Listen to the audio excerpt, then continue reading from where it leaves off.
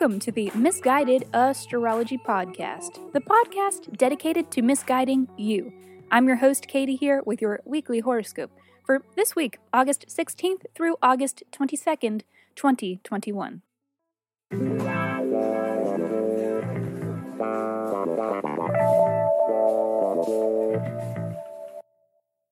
Welcome back to the podcast where I don't know you, but it might seem like I do because I'm sharing musings that are based on the sun and the moon and the planets and shit. Every week I do a little sky spying and then report back so that you can know what the fuck is going on around here. The astrology is sound, but my guidance may not be. You've been warned. Before we go on and get into it, we had 3 new reviews and 2 shout-outs last week.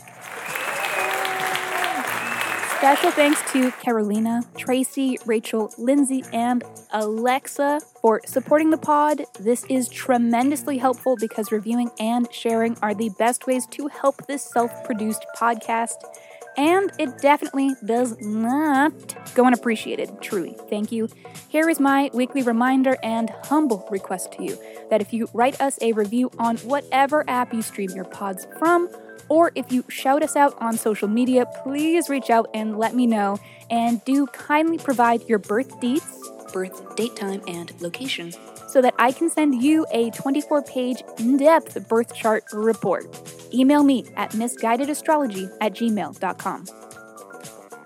The full-length episodes where we answer listener questions by reading their birth charts are back. Foxy and I are having so much fun reading your emails and reading these charts.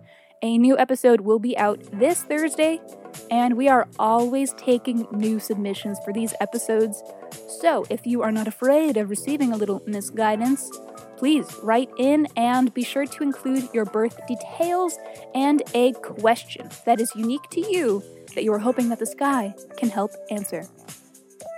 And now, getting into the astro for this week. The time has come to get to work before Mercury's retrograde strikes again. A Mercury-Mars conjunction jumps in to fuel us or to set us on fire.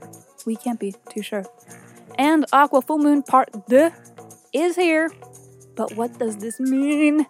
Well, let us discuss, because this is your weekly horoscope. Hey, Sagittarius, let's go ahead and get this party started on Monday, when Venus enters its home sign of Libra. This is super cute. Venus is giving us the dips, the spins, and the twirls during this nearly month-long transit.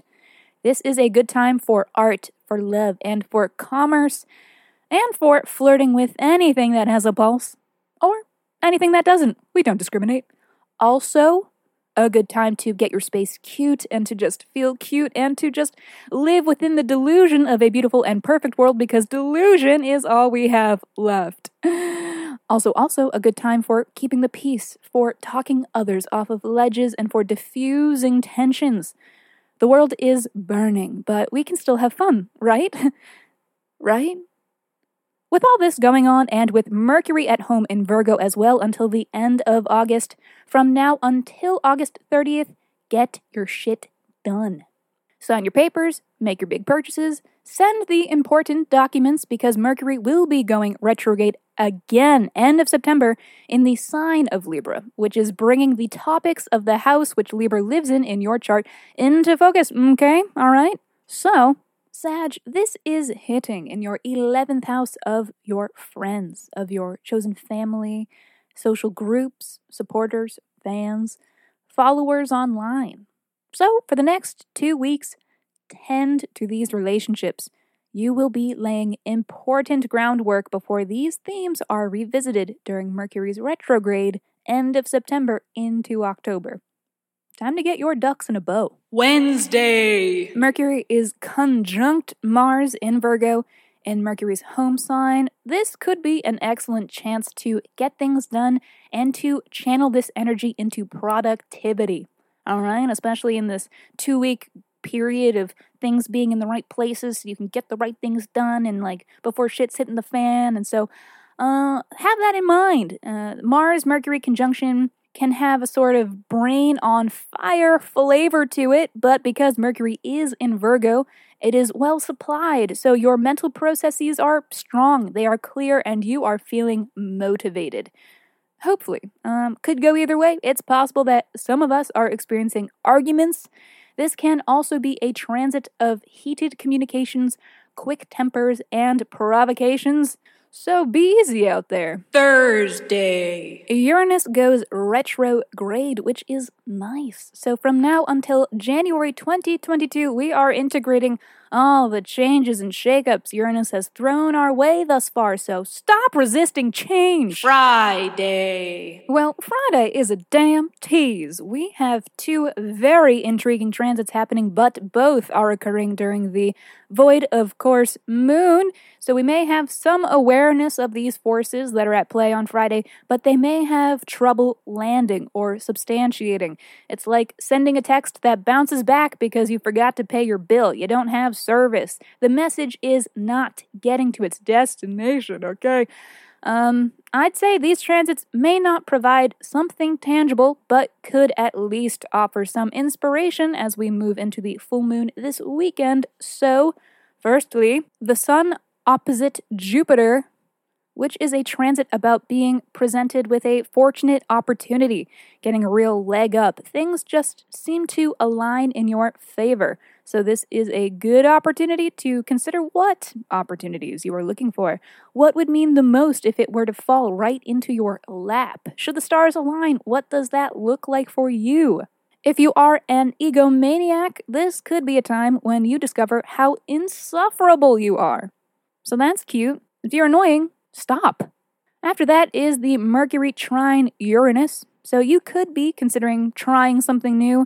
There is a possibility of receiving an unexpected communication or good news, but as Uranus just stationed, this transit is a bit sleepy overall.